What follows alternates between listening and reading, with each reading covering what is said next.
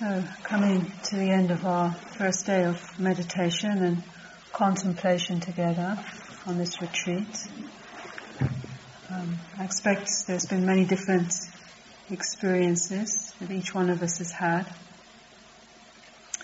For myself, it's felt like a very lovely opportunity to stop.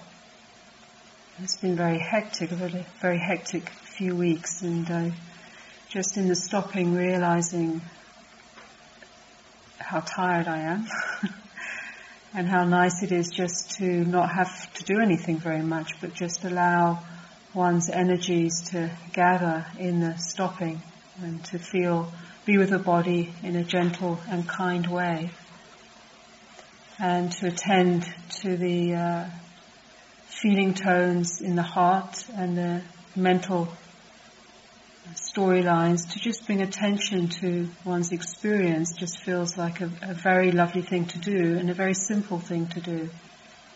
And I think that's the beauty of being able to take time out to retreat from our everyday life, is to just reconnect with an innate sense of possibility of well-being from just simply being, from letting go of activity, from putting aside concerns, and just reconnecting with present moment experience, with the breath, with taking steps, walking, with appreciating the food, appreciating the elements, appreciating wholesome companionship. So for me it's felt like a very good day.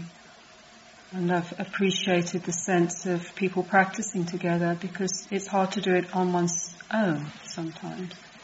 There's something about a collective holding that can happen when there's a large group or a group of people that just stop together, and can be very supportive.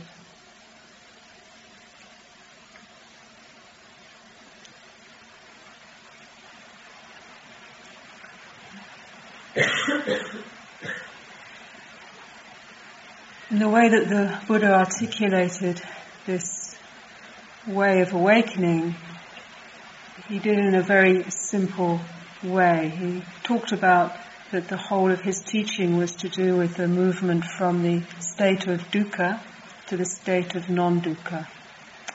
And dukkha meaning that experience of the unsatisfactory, or the experience of struggle, constriction, suffering, fear, reactivity, the usual everyday human experience, really, how we can sometimes experience ourselves in a constricted, agitated, fearful way.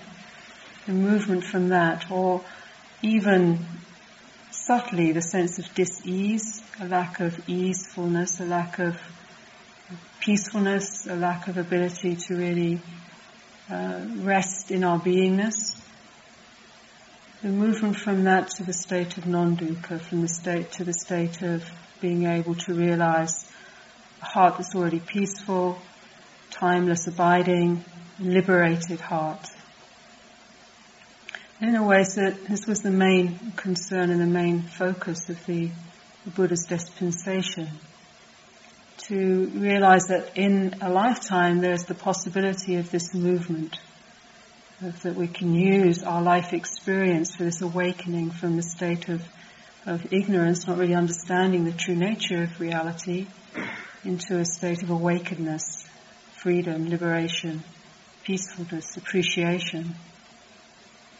And in some ways it sounds like one movement that we make during a lifetime, but in reality it's a movement that we can make in each moment. There's a phrase in Pali, Magga Hatha Kilesawa, which is very helpful to reflect upon. Magga means path, Hatha means to break up, Kilesa means that which obstructs the heart's capacity for its own wellness, its own luminosity. It's the application of path. This movement really is the application of path that begins to break up that which obstructs our ability to be free.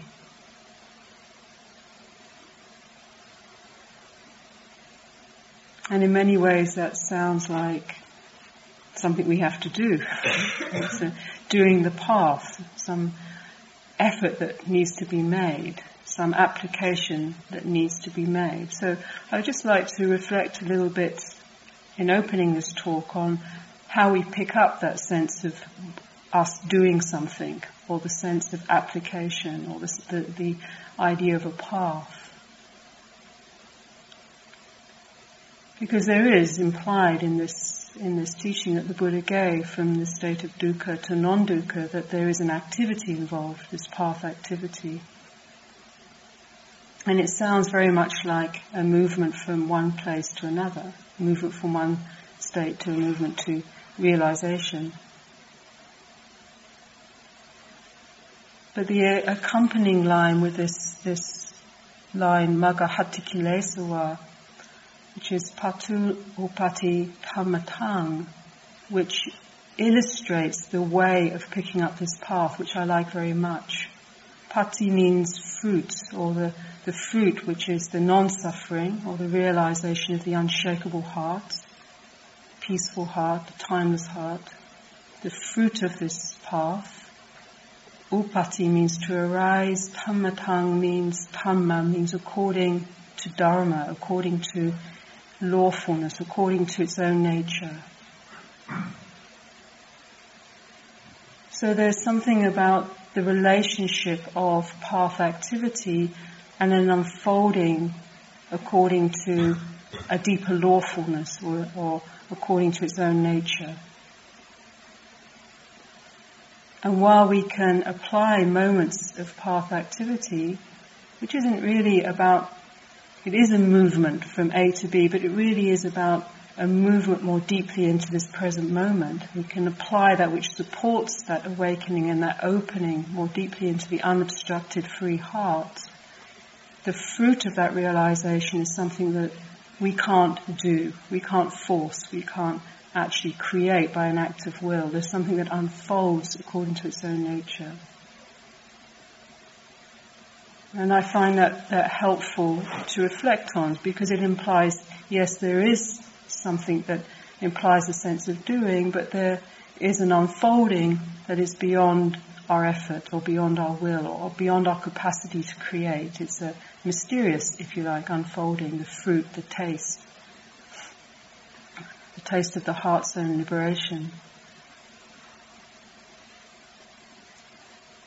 So, reflecting on that, it helps us to adjust maybe our relationship to the activity of meditation, which is the heart of path activity, or the activity of mindfulness, which is really the heart of the meditative process, the activity of moments of attention. So it's not so much the sense of I'm doing the path, or I have to bring about the fruit, but it's really more the perspective of applying moments of path activity, moments of attentiveness, moments of awakeness, and allowing the fruit to unfold according to its own nature. And if we have that relationship, that attitude, then it helps us to pick up the activity of meditation perhaps with more lightly, more spaciously, more with a sense of mystery.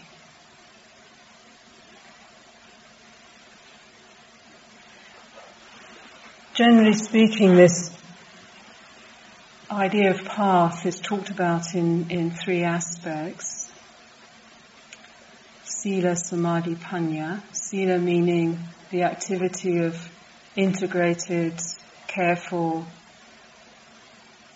living that's aware of the effects that we have, taking responsibility for what we put into motion, the karma that we put into motion in our lives, what we say, how we act, how we make our living, what we do, the intention. Really it's about intentionality of the mind, the power of the intention of mind, recognizing that we have power, even though sometimes we feel very powerless. The mind has, the mind's capacity to create is very powerful. And the intention behind our creativity, our action, our speech, is that which creates effects. And so Sila is this foundation of path. And even more profoundly, it's about creating, I feel that Sila, this reflection on how we live according to a sense of cause and effect. What we put into motion has an effect, both individually, collectively, globally. The reflection on that is if the more attentive we are, the more careful, the more non-harming we are in terms of what we put into motion, the effect that we generate is something that can be trusted. We can begin to trust and relax into trusting our capacity for activity that's wholesome. So this Sila is guided by what we might loosely call conscience, in Western terms, in the Buddhist terms called Hiri Ottappa, two faculties or two guardians of the heart or the mind, which are very important to consider. Hiri is more that internal sense of being able to feel when we've been involved in activity or speech, or our intention is somehow off. It's not creating judgment or guilt, but it's a discernment. It's being able to sense this is not in tune. Somehow I'm not in tune, and it's considered if we have that capacity, it's healthy. We can feel that somehow I didn't like the flavor or the taste of how I was in that situation, and it's not a judgment on the self, but it's a discernment about the activity. And then being able to feel that is a possibility of adjusting our response, our ethical response in life. And the interesting thing is, the more we can trust that capacity, what I found, the less clouded it becomes, the more there's the ability for the heart to really guide and to know the right response in life. Can listen in and really feel, is it right to act here? Is it right to restrain activity? Is it right to, what's the right response? And every day we're challenged, aren't we, with some situation that demands, how will we be? What will we say? And sometimes we get it wrong, and then we feel the effect of that, and we allow that to inform us, that was some pain, and without creating the sense of I'm wrong or something bad about myself, which is actually an unskillful thing to do, but to reflect, well, maybe there's some adjustment, maybe this can inform me. So this is the activity, what's called Hiri. It's that guardian. It's called an internal, that which guards the capacity of the heart, for the heart to dwell in its own clarity, its own purity. When that becomes clouded, it's more difficult to really settle in a meditative space, because there's more complication, more reactivity. This is why the Sila is considered a foundation. And the Ottappa, the other aspect of this sense of that which guards the heart or the mind, is that effect in the world. It's about what creates wholesome community. It's about the sense of knowing if I act in a certain way, or my selfish impulse, I might be gratified, but it maybe has a negative effect. So it's taking into account we're relational, interconnected beings, and therefore there's some greater responsibility in my reaction, in my activity. And when beings start to reflect in them that way, it builds an external trust. We can begin to create a field, a holding space that one can trust. Of course, when those guardians are diminished, either internally, then there's often some sort of internal breakdown, or externally, then there's, in the society, then there's a more destructive tendencies start to emerge. So this is why they're called the guardians, that which guards the heart, guards the community. They're very, very important principles to honour and to recognise, that this quality, this capacity for the heart's ability to generate a field which we can trust and we can relax into. And this becomes important when we start to meditate or start to approach the middle aspect of the path, which is called samadhi, or this activity of meditation or gatheredness. Because if we don't know what we're letting go into, if the heart has become very defended, very dislocated from the field around it, if we can't trust, then it's very hard to really let go. We just get a bit paranoid, or we get anxious, fearful. But if we sense that we can trust our own heart's capacity for discernment, for well-being, then there's the ability to just trust that. And like in Gaia House in this retreat, where the people that we're with here, holding a certain framework of integrity, we can trust that. Hopefully, we can trust that together, and it allows us to just relax. We don't have to keep defending ourselves against some possible invasion of our space. So these are more, in some ways, obvious things, but also subtle things. And this is why this part of the path, it's not just about being moralistic, because often morals have been taught through fear or intimidation. But it's more about evoking an internal capacity for ethical response that generates the heart's ability to rest and trust. And this is why I consider the foundation, because then when we start to gather, the mind's energy starts to gather. In this practice of samadhi, of meditation, we can have a base within which the mind has a base, within which, that's the external, in a way sila is the external, though it's based in the mind container, but the more immediate container is the mindfulness. So whatever emerges, if it's very difficult, feelings, fear, chaos, anger, aversion, destructive feeling, rage, and some of the things that do emerge as we start to open, and that which has been unconscious, the patterns, the tendencies that we haven't really investigated or haven't illuminated with our awareness as they start to manifest, if we don't have the capacity to contain with mindfulness, with our innate sense of sila of the heart, trust, the ability to trust that we can contain, then it tends to set up patterns of reactivity. Either our movement is either to try and push away those energies, suppress them, or we get shaped by them, we don't know what to do, become overwhelmed. So I'm just naming on the map some of these structures that help give a sense of containment, or for this practice of samadhi or gathering of meditation. That which guards, that which discerns, that which contains, that which holds the energy of the mind, which can be anything that can come up. As we start to open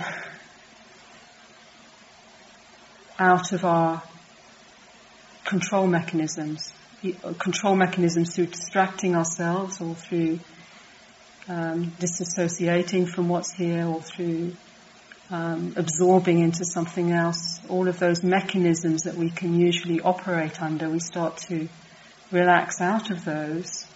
We don't really have an opportunity to engage some of those, and then we start to feel the mind's energy a bit more undiluted, a bit more undispersed. And that can also be peaceful, can also be calm, can also be peaceful, it can be turbulent, it can be changeable.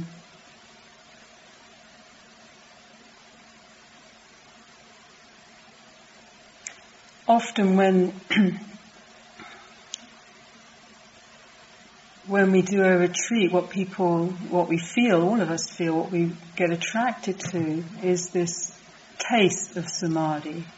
I use that word samadhi, it's a Pali word, but it means the heart when it's gathered, the mind when it's gathered. Taste of something contained, peaceful, the feeling of just being able to put down the world And often when we leave a retreat, that's when we get more dispersed, we feel we've lost our practice, or we've lost it. Often what we're talking about is that loss of that sense of gatheredness, that loss of that feeling of samadhi. So this is this middle part of path activity, samma samadhi, is a very powerful and important activity to consider. What's it based upon? How can we cultivate it? How can we recognize it? How can we recognize the loss of that gatheredness?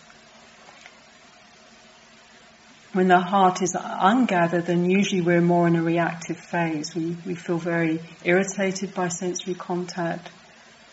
We can feel very overwhelmed by the internal material that can come up, memories, storylines, emotions.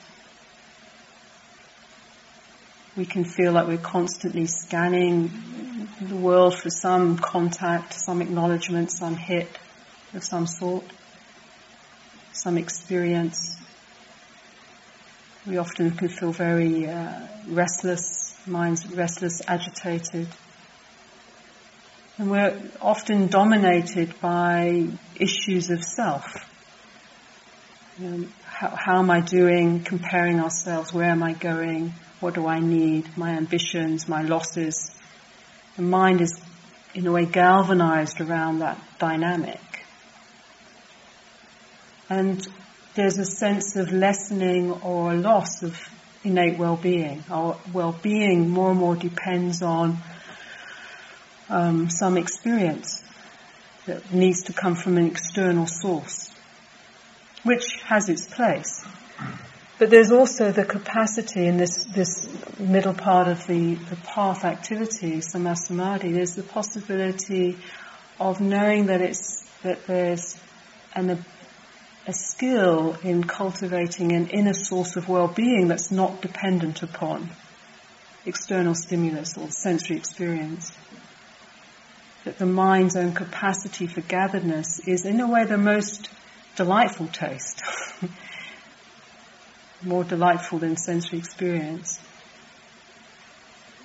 So when there is a sense of gatheredness, then often when the heart, the mind is gathered, there's a feeling of fullness, a feeling of being very immediate, a feeling of being very rooted here and now in presence, a feeling of sometimes timelessness. Time gets very strange on retreats, if you've noticed.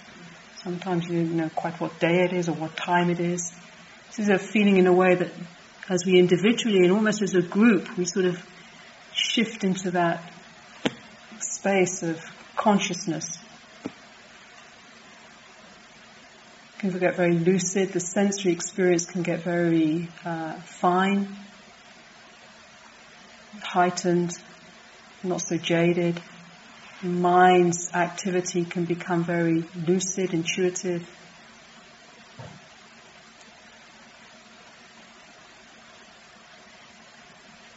And upon a gathered, when the mind isn't dispersed, when the mind collects, the citta, the heart's energy, the mind's energy is gathered within body, within the energetics of the body can feel more fluid, more fine. Even if there's pain or constriction, there can still be flow. Upon that base, the mind becomes more gathered, more present, not really scanning into the future, wrapped around some past worry or constriction. Upon that, then panya, the third aspect of the path, is placed, the ability to see clearly. By its own capacity to be gathered, the mind starts to see the nature of reality, the nature of impermanence, the nature of emptiness of phenomena. But not jumping ahead of ourselves on this part of the retreat, just really looking at how does this, is this samma samadhi, is that something we have to go and do? Or is it something that moments of path activity we can allow that, because in a way samadhi is like a fruit. It's not really something we do, it's something that starts to appear, like a fruit that starts to gather, based upon moments of path activity Samma Samadhi is based upon, different elements, but one element that we've been exploring today, which is this capacity for moments of sati or mindfulness, attentiveness.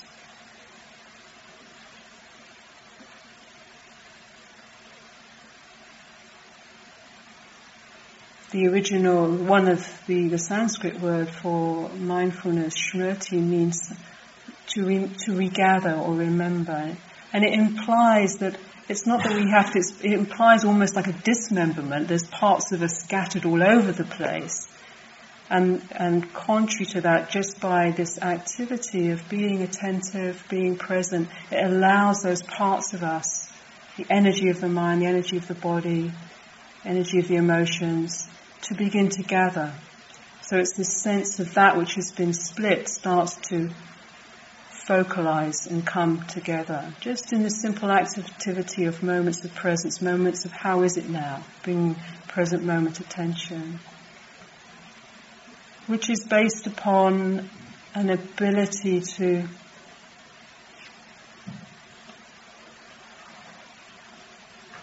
have a balance of effort or energy, balanced effort. If our mindfulness is based upon, our attention is based on a lot of striving, our meditation, sometimes we bring into our meditation our habits, don't we? The habits we have in our daily life. And that gets revealed. So if we have a way that our energy is used, often I find that it's sometimes very hard to feel what is your natural energy when it's not caffeinated, when it's not driven by compulsion, to meet the demands of life, when it's not crashed out. What is our natural energy? And in some ways a retreat's a good place to explore that, because often what we feel when we come in is our energy is a bit all over the place. We feel exhausted or we feel hyper. But gradually we can maybe just as things start to even out and calm down, we feel, a sense of our energy body in its natural state. And this balance, as I was saying this morning, between an effort or an energy that can support the mindfulness, that can bring attention. It's not a huge energy, it's not an Olympic act of will, it's just a subtle movement into being present, a commitment, if you like, to being present. We're very uncommitted, aren't we, to being present? We're committed to our fantasies, to our memories, to our storylines, to the thing that we're agitated about. So it's in a way I see that right effort or that quality of effort. It's a movement between overly extending, overly ambitious into where I feel I need to get to in my meditation. It's moving back from that aim, just adjusting it back to can I be here, and a movement away from that sense of collapse or sense of just wandering or drifting away, with this view of being a bit more committed, committing ourselves to can I really be present with how it is. That's in a way a moment of path activity. And it's upon moments like that, very clear intentionality to be present. And it doesn't take a huge effort, just even if it's not easy to be with what we're with, but moments upon that begins to generate this capacity for samma samadhi, for gatheredness. So the Buddha made an analogy, which I'm sure you've heard of, in the story of the lutes, which I find is a very good story to reflect on. Where he had a disciple that came from a very aristocratic background, so he was very delicate but very inspired and wanted to practice, but he used so much effort that his body began to break up because he was using too much effort.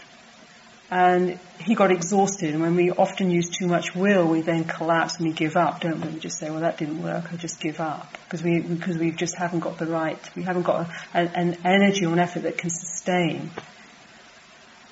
It's just one big movement of will and then collapse, which is, I think, all of us experience sometimes in meditation, make these heroic efforts and then just throw it all out the window because we can't sustain that. So this disciple was a bit like that. I think his name was Sona.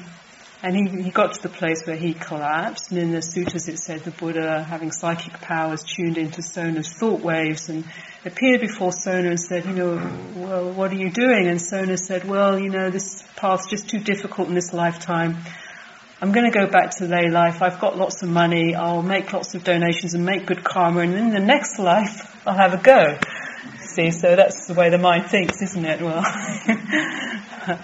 so, the Buddha then said, well, what did you do? It was a very skillful way of teaching. He said, what did you do when you were a layman? And he said, well, I was a musician. I loved to play the lute.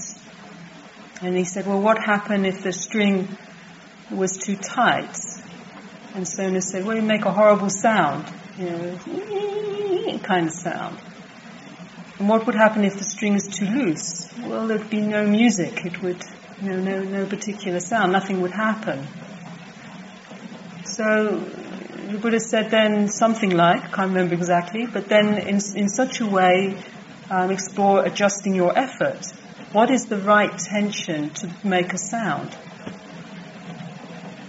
So in a way, this body-mind that we live with is like our lute in meditation. This is it, and what is the right level of application of path moments of attentiveness to make the right sound? Too loose and we just sit here and wander. Too much energy, then we burn out and get impatient, we get tight, we get irritable with the sounds, shuffling. Too loose, we feel very uncommitted and drifting and hope that someone else sorts out our life for us. Too difficult. So just in this retreat, just exploring, and it's not that we're necessarily one or the other. I mean, I find myself going from one extreme to the, I have moments of huge effort and moments of collapse. So sometimes it's hard to find that middle way, to find an effort that's just enough that we can keep through a day, just enough attentiveness. And as I said this morning, sometimes finding that right pitch, because we have often in our culture, it's a very willful culture. It's very based on where we're going, what we can create, what we generate. Our capacity for receptivity, our capacity for spaciousness, for kindness, for welcoming, for allowing things, for effortless effort is distorted. So sometimes a question like, how is it, can bring us, rather than I need to concentrate more. A question like, how is it, can bring us into a little more of that balanced attentiveness here and now. That's gentle, that's sweet, that's interested, that's receptive, that's kindly, that's connected. It's not driven. It's not prone to then collapse.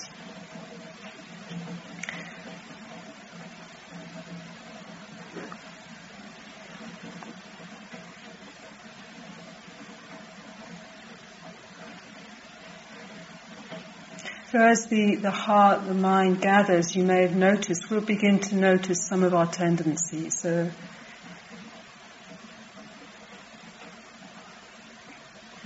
the habits, really, it's called the anusaya, the habits that, the habits of the mind, how we feel our energy to be, how we feel our being to be. I noticed when I was practicing this afternoon, sometimes when the mind calms, sometimes it's just very busy, you just have to be very patient and very spacious while things calm down. Other times there can be a lot of very difficult, if we haven't really done a lot of internal spring cleaning for a while and we come into a retreat and we sit down, sometimes we can have a lot of strong emotions and feelings, and that can happen. But sometimes when the mind's calm and there's a quality of samma samadhi, we can begin to feel into our energetic system a little bit beneath the reactivity of mind and get a sense of, before the words, before the storylines, before the way we describe ourselves to ourselves, we can get sometimes a sense of the energy, our underlying energy. And this afternoon I was contemplating, that for me, I have a lot of ambivalence. It's like a sense of doubt, ambivalence. fear, anxiety. And the Buddha talked about loosely 3 different kinds of energies that we can locate. And some of us may have a tendency more towards one or the other. And sometimes it's just useful to reflect on this, because when we can reflect on what's present for us or what our energetic tendencies are, then we can also adjust our attitude in the meditation, or adjust our focus, or adjust our approach. So this delusional type, which has this sense of maybe not sure, and I say type because I don't think it's that helpful sometimes to categorize ourselves as a type, because I think probably we all have a bit of everything. Well, maybe that's because I'm delusional. I think for some it's more clear, but anyhow, if we feel ourselves to be, sort of like not sure, a bit frightened, a bit unclear, prone to self-judgments, lack of self-worth, it's sort of, in psychological terms, you'd call it a more schizoid type, prone to moving out of our body, disappearing, not really wanting to come into contact, not really wanting to be embodied. It's quite a difficult space to negotiate. And if that's our tendency, it will come up as we start to be mindful. Whatever is there, we're giving space for it to come up. And so the recommendation, if that's what we experience, is to learn to apply a bit more focus in the meditation, because in that type or that tendency, one tends to get washed away and caught up in doubt, anxiety, ambivalence, uncertainty. So to actually come to, say, the breath and the body, and just say for 5 minutes or even for 5 breaths, just really steadying attention around the breath and the body, something very concrete, very earthed. This can be very, very helpful. Say for 5, because sometimes if you have those tendencies, it's very hard to be with the body. So just say, give yourself something, a goal that you can accomplish for 5 breaths. Okay, 3. Count them on your finger. Can I be with my inhalation and my exhalation? So you begin to get a sense of what it's like to have an experience of the mind focus, because it's very, very nourishing. When the mind isn't caught into that sort of energy, but it begins to feel it's, in a way, you're going beneath the pattern. These are just conditioned patterns. They're not really what we are. They're just things that get conditioned from all sorts of places, all sorts of reasons. But what, in the meditation, we're beginning to taste the jita, the heart, the mind's own basic, luminous wellness. So just in the method, the path activity, to taste that, this moments of attentiveness, and to focus, say for 3-5 breaths, and to begin to feel what it's like to sense that gatheredness, that focus. And then we lose it and we get washed away by the pattern, the sankhara, and then maybe coming back and trying again. If our tendency may be more, so Buddha called the type that can get very greedy, grasping, we're always, we're very, very concerned about our possessions, and we're very attached to things. We love beautiful sensory experiences. We have the nature to. We probably feel quite comfortable maybe in the world, in our body. We might be quite generous, but we're also very dependent in some ways on life being good. Lovely experience, and a sense of needing to grasp.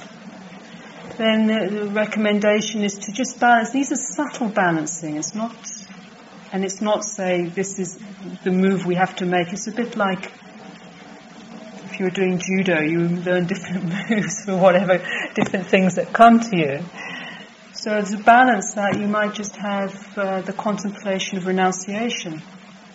Letting go, simplification. Can I be content? The contemplation of contentment. Can I be content with one breath? Can I be content with walking in the garden? Can I be content with the beautiful sound of the rain? Or we might notice these are just ways of speaking that words are very inadequate in some ways, but say the third tendency that sometimes is talked about that can emerge is the tendency towards being averse, angry, irritable, cramped. For some of us, that's what comes up in contact, and when the mind opens and relaxes, we can feel aversion against ourselves, very judging, always judging ourselves, not doing it right, and then we project that out. Look at that person, who do they think they are? Taking too much food, whatever. Is that, it's uncontrollable sometimes, isn't it? That sort of very critical mind state, reverse, hard, usually on ourselves. And so the adjustment there would be just to encourage a sense of kindliness, a sense of allowing. Can I allow all parts of my being to be as they hear, even those critical voices, even that judging voices? We try to get rid of the judgment and we just create more tension, but can I see that and welcome kindliness, that hear that voice without becoming the voice, but just hearing it? Can I allow all the people here in this room to be as they are in this moment, however they need to be? Can I just this sense of welcoming, gentleness, spaciousness, allowing? So it's a sort of an attitudinal adjustment.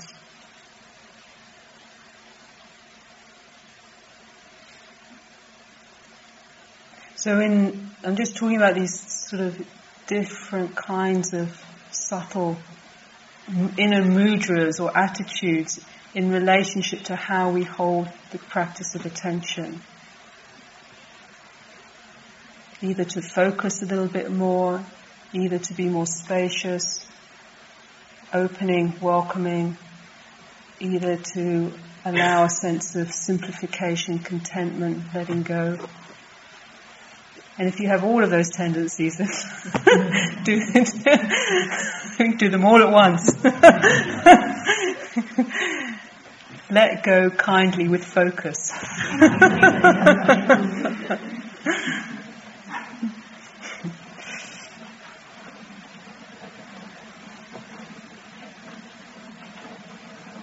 So in this cultivation that we've been practicing today of path activity, moments of attention, attentiveness, we're getting a taste in this more controlled environment for this experience of the heart's own capacity for well-being. It's wonderful to realize that we can actually, even if there's pain, even if there's ill health, even if there's struggle, that there can be a connection and a pathway, even with the most difficult things that we can experience in life, to realize that we have the capacity to hold that from a place of fullness, wellness, just through the simple activity of meeting unconditionally how it is now, meeting the body, the breath, the feeling, the sounds, with this quality of accurate and spacious receptive attention. And as this fruits, this practice of samadhi, as it fruits and becomes strong in our being,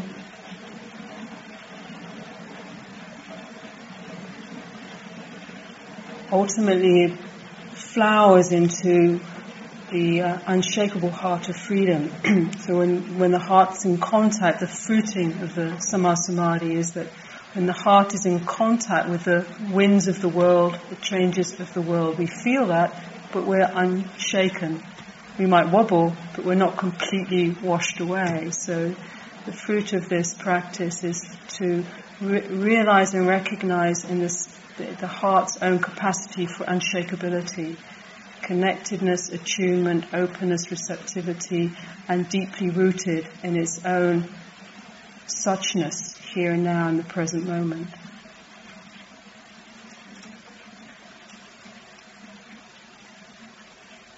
So may we flower into this unshakable citta, knowing the taste of freedom, the taste of peace here and now.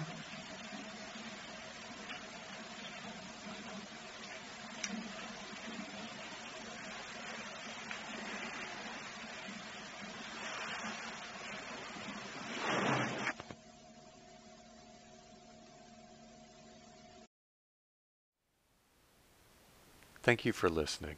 To learn how you can support the teachers and Dharma Seed, please visit dharmaseed.org/donate.